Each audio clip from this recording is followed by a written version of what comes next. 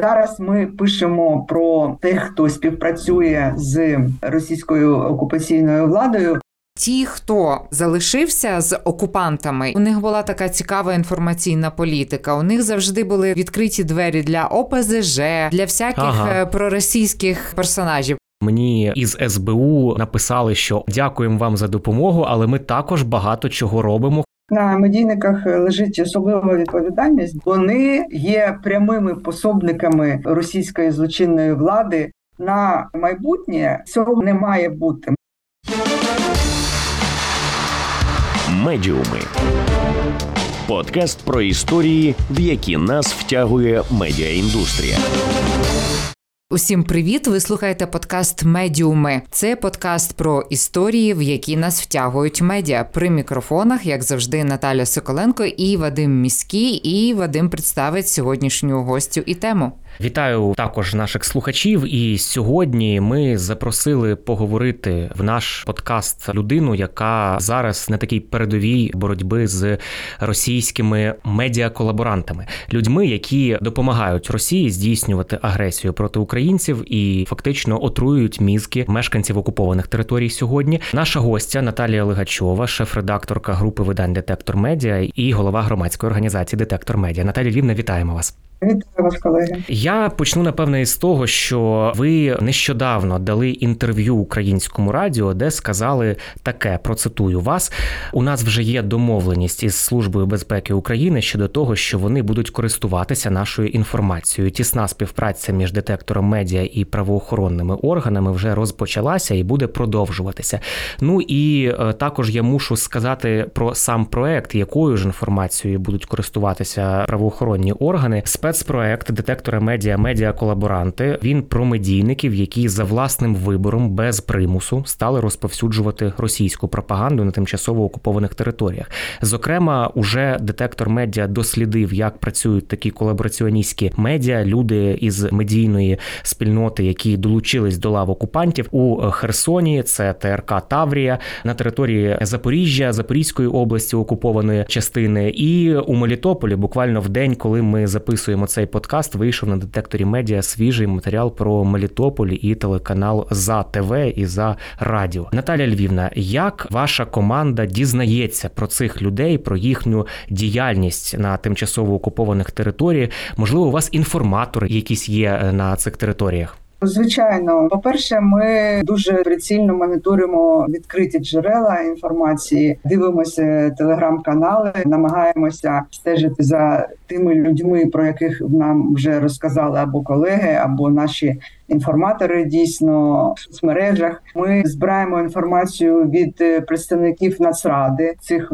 областях, частина яких окупована, бо вони стежать за ситуацією і дуже багато нам розказали, наприклад, там по Херсонській області, по Запорізькій області, як це відбувалося починаючи з 24 лютого 2022 року. У нас також є люди, які виїхали з Херсону того ж, але деякий час агресії Росії, захоплення Херсону, ще перебували там, і вони на власні очі бачили, що відбувалося з місцевими українськими журналістами. Я підкреслю, що за законом, який був прийнятий на самому початку війни, колаборантами вважаються саме українські ж громадяни. І зараз ми пишемо про тих, хто співпрацює з російською окупаційною владою, як про колаборантів. Але це має встановити суд. І якщо вони отримали російські паспорти, а я так підозрюю, що більшість з них вже отримали російські паспорти, то, на жаль, вони можуть бути недосяжні для українського правоохоронних систем. Але ми цього зараз не знаємо, і тому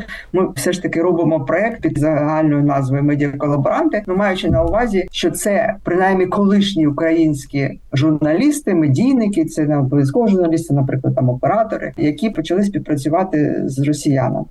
В матеріалах, які вже публікує детектор медіа у цьому проєкті «Медіаколаборанти», надзвичайно цікаві розповіді представників Національної ради з питань телебачення і радіомовлення і в Херсоні, і на Запоріжжі. І надзвичайно цікаво, як ті журналісти, медійники загалом, та не тільки оператори, про яких ви згадали, опріч журналістів, це ще й редактори, продюсери і медіавласники, до речі, як вони спершу телефонували представникам Нацради і питали, що їм робити, робити. І цікаво потім, як частина проукраїнськи налаштованих медійників виконали ці рекомендації. Ну, тобто вони або закрили медіа, або виїхали за територію, на якій перебували окупанти, а деякі лишилися. І от я бачу з ваших матеріалів така цікава тенденція, що ті, хто залишився з окупантами і почав працювати з окупантами, до того в них була така цікава інформаційна політика. У них завжди були, так би мовити, відкриті двері для ОПЗЖ,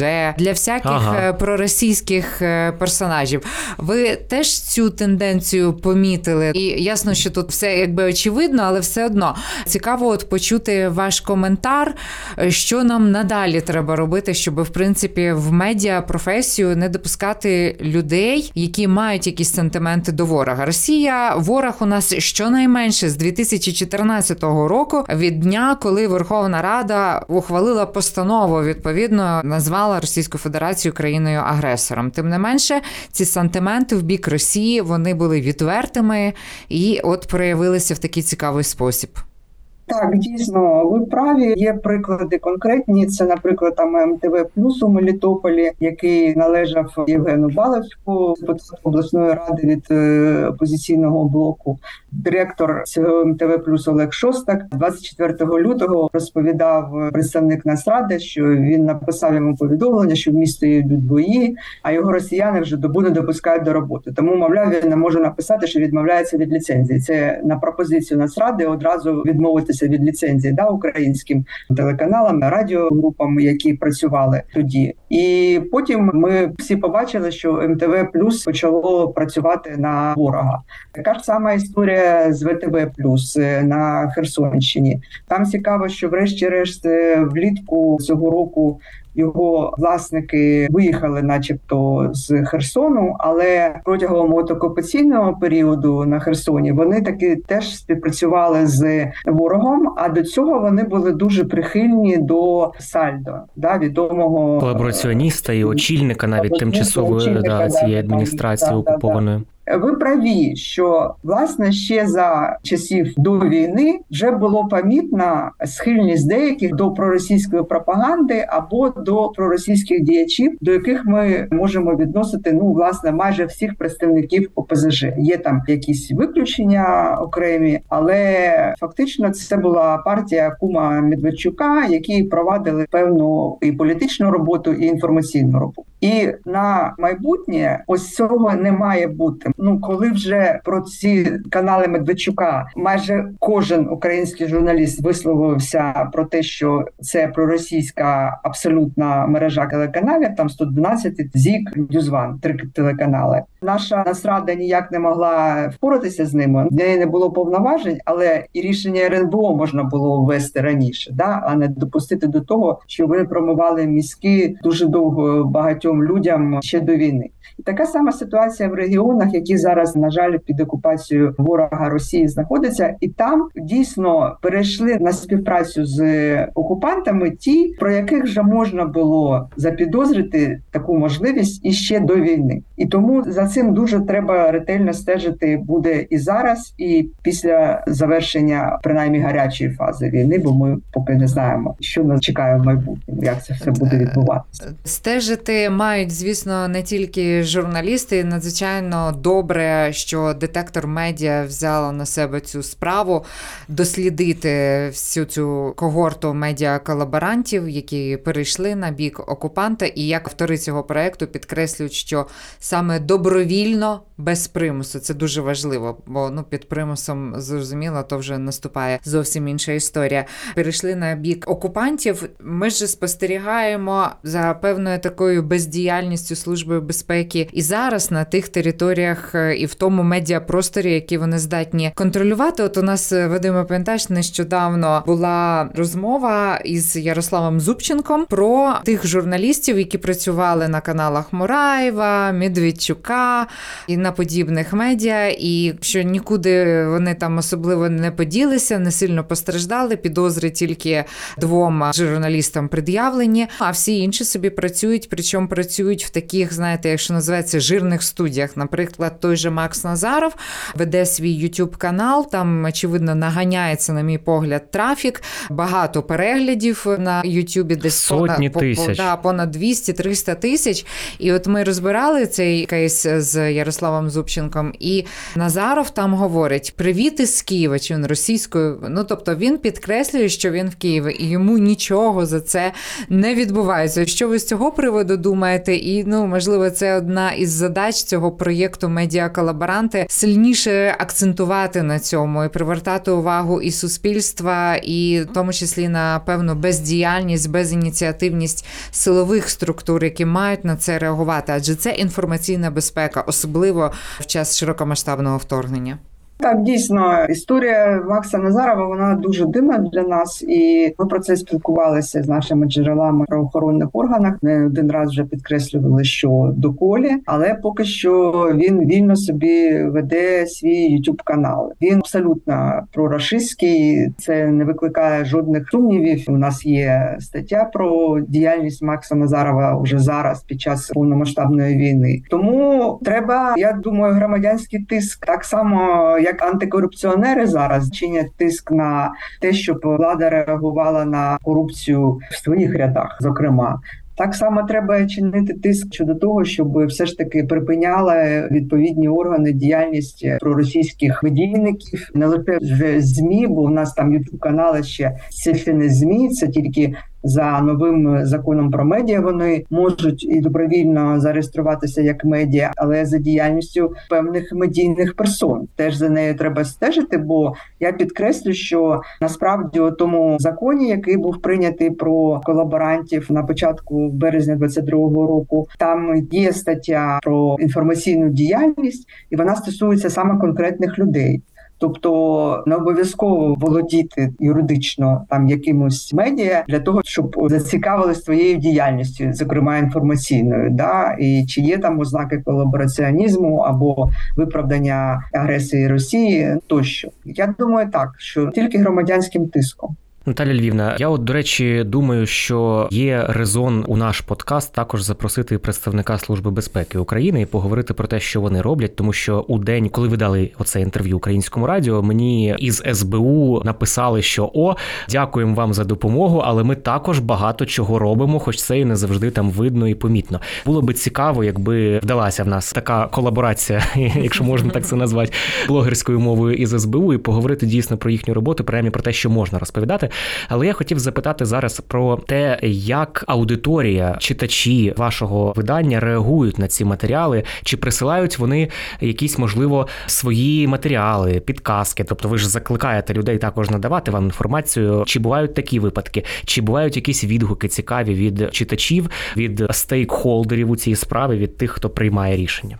Так, я не можу сказати, що це прямо там масово всі кинулися нам надавати інформацію, але кожна наша публікація, вона викликає певний відгук. Хтось пише, а ось зверніть увагу на того-то. Наприклад, там по ВТВ+ ситуація була непевною, і в якийсь момент стало зрозуміло, що цей телеканал співпрацює з ворогом, але дехто намагався, як і вони самі ж намагались виправдати себе, то тоді ми зверталися до колег, зверталися до мешканців тих територій, де мовить цей телеканал, для того, щоб вони нам прояснили ситуацію, що там відбувається в них в ефірі зараз. Тобто люди проукраїнськи налаштовані, вони дійсно зацікавлені в тому, щоб кожен отримав по заслугам, і щоб медіаколаборанти, які взагалі колаборанти, все ж таки не змогли потім зробити вигляд, що начебто нічого не відбувалося, знову там стати членами української медійної спільноти. Не дай Боже, я сподіваюся, що цього все ж таки не станеться. Бо в нас співпрацює з нами колишня мешканка Херсону, журналістка херсонська, і вона розповідає, що, по-перше, вони не можуть вважати, що хтось, принаймні з відомих облич, як херсонські журналісти, що вони хтось з примусу пішов співпрацювати з окупаційною владою. Ця наша співробітниця розповідає, що, наприклад, в тому ж Херсоні це була одна із наших територій, житниці України. України. І херсонські фермери не могли вивозити свою продукцію протягом окупації за межі території Херсонської області. І вони буквально за копійки продавали свою продукцію. Тобто вона каже, що вмерти з голоду під час окупації на Херсонщині не можна було. Тому колеги наші вважають, що всі, хто пішов на співпрацю, це все ж таки не під примусом, більшість принаймні, не за крайньої потреби, а через амбіції, через гроші, через ідейні переконання. Хтось міг бути агентом, який довго працював, вдаваючи з себе громадянина України. І тому це дійсно дуже важливо, щоб всі наші колеги і проукраїнці, мешканці на місцях, щоб вони допомагали і детектору медіа, і правоохоронним структурам, і іншим виданням. Інші видання теж роблять якісь проекти, наприклад, 24 канал, в них же теж був проект про колаборантів, щоб люди надавали таку інформацію. Так, і дійсно треба виховувати досі, здається, цю політичну культуру серед, зокрема, і медійників, категоричного несприйняття будь-якої співпраці, будь-якої колаборації із ворогом. Мені здається, що цей час, починаючи з 2014 року, він був втрачений для цього виховання такої суспільної думки, адже таке толерування російській пропаганді, яке ми спостерігали в українському ефірі, ми не просто спостерігали, ми боролися, і детектор медіа, українське радіо продовжує це робити, але помилок було зроблено багато. І тут, звісно, важливо, я дуже, принаймні, вболіваю за те, щоб ці матеріали детектора медіа з проєкту «Медіаколаборанти» все ж таки лягли в основу і якихось кримінальних проваджень, які будемо сподіватися, а може і наполягати на тому, щоб Служба безпеки України відкривала їх. І мені здається, треба піднімати ті історії світової історії нашої всього світу, як карали журналістів за їхню роботу на те, щоб розпалювати війну, наприклад. І перше, що спливає, це, звісно, Юліус Штрайхер. Це був редактор тижневика «Штурмовик», який видавав цю нацистську газету. І важливо розповідати, мені здається, що його судили на Нюрнберзькому трибуналі саме за пропаганду, окремо за заклики до геноциду, але й за пропаганду, і його було страчено. Ясно, що зараз ми, як країна, не будемо вдаватися до смертної кари, тому що Україна ратифікувала відповідне положення Ради Європи і відмовилася від застосування смертної кари, але покарання має бути серйозним для тих, хто погодився співпрацювати з ворогами. Тут, знаєте, Наталія Львівна, є великий ризик, що наше правосуддя і органи правопорядку навіть при якомусь великому бажанні, що теж під питанням, як на мій погляд, зможуть просто охопити своєю увагою взагалі всіх. Там же будуть і медіаколаборанти, і інші колаборанти, і різні воєнні злочинці, тобто зрадників різних мастей буде багато, і досвід інших країн показує, що дійсно охопити все і всіх неможливо. Але як ви вважаєте, саме на медійних колаборантах треба ставити наголос, ставити окремий фокус, що дійсно, можливо, не всіх там працівників, наприклад, якоїсь пенітенціарної системи, що пішли на співпрацю, якихось бізнесменів, можливо, і не вдасться охопити всіх. Але щодо медійників, от яка ваша позиція? Чи треба докопуватися тут прямо до кожної історії? Ну, якщо так, то чому, наскільки це важливо? Я думаю, що так, на медійниках лежить особлива відповідальність, бо саме під впливом пропаганди, під впливом дезінформації дуже велика кількість людей приймають ті чи інші рішення, зокрема і на користь ворога Росії. Тобто це вони є прямими пособниками російської злочинної влади щодо її злочинних дій проти України. Одна справа, коли ти просто дійсно як бізнесмен торгуєш якимись продуктами або товарами першої необхідності за окупаційною влади, а інша справа, коли ти це виправдовуєш і запевняєш людей, що окупація Росією України – це взагалі-то добре, це визволення, повернення до рідної неньки, що там вони кажуть ще. Тому, я думаю, так. Інша справа, що ми розуміємо, що вони ж не дурні, більшість з них втече з України, коли будуть деокуповуватися території. Але тут треба буде стежити уважно за тим, куди вони саме втечуть. Одна справа, якщо вони втечуть в Росію, якщо вона залишиться тією ж Росією, якою зараз є, абсолютно тоталітарною диктаторською державою. А інша справа, наприклад, якщо хтось виїде за кордон на захід. І буде казати, що він політичний біженець. Так, або політична біжа, або просто вийде. От як ці представники ВТБ+. Ми знаємо, що вони виїхали, і немає інформації, що вони виїхали саме до Росії. Можливо, вони виїхали собі на захід і спокійно там зараз як біженці або як хто живуть собі, і все. Просто якщо Росія це залишиться так, як зараз є, то ми розуміємо, що наша правоохоронна система навряд чи зможе дістати тих, хто туди втече. А от на захід, якщо хтось втече, то тут, я думаю, вже може бути задіяний і Інтерпол, і так далі. Все це не просто. Дійсно, буде дуже багато справ. Треба бути дуже обережними, бо ми розуміємо, що можуть бути і наклепи якісь, і всі. Але от щодо медійників, тут насправді ще є такий нюанс, що дещо спрощена оця процедура дізнання, хто співпрацював, хто не співпрацював. Все ж таки, це відомі обличчя. Да? Багато кого можна знати там за голосом. Тобто ми знаємо, що багато хто зараз працює з медійників на окупантів, вони не титрують власні сюжети, вони не вказують свої імена, прізвища. Але це ж дуже тісна така спільнота медійна в кожному регіоні. Зрештою, це все-таки публічна робота, це вони там не десь вугілля насипають в паровоз, а все-таки працюють для аудиторії, для того, щоб побачили. Легше дізнатися і легше, я думаю, і знайти докази цієї співпраці. Так що я думаю, що медійники дійсно можуть стати таким лакмусовим папірцем щодо спроможності нашої правоохоронної системи боротися з колабораціонізмом і після війни. Наталія Львівна, дякуємо вам за цю дуже цікаву розповідь, за цю бесіду і бажаємо успіху у вашій роботі, щоб якомога більше медіаколаборантів було викрито, щоб правоохоронні органи помітили всі ці викриття, взяли їх собі на озброєння і, зрештою, відновили справедливість у цій справі, притягнули винних до відповідальності. Ну а самим цим винним ми бажаємо, напевно, якомога менш радісного майбутнього. І сам проєкт «Медіаколаборанти», щоб став такою протиотрутою на майбутнє для всіх медійників, таким суворим застереженням, що співпрацювати з ворогом в жодному разі не можна. І за це буде покарання. Наталія Львівна, теж вам дуже дякую. Бажаю вам гарного дня.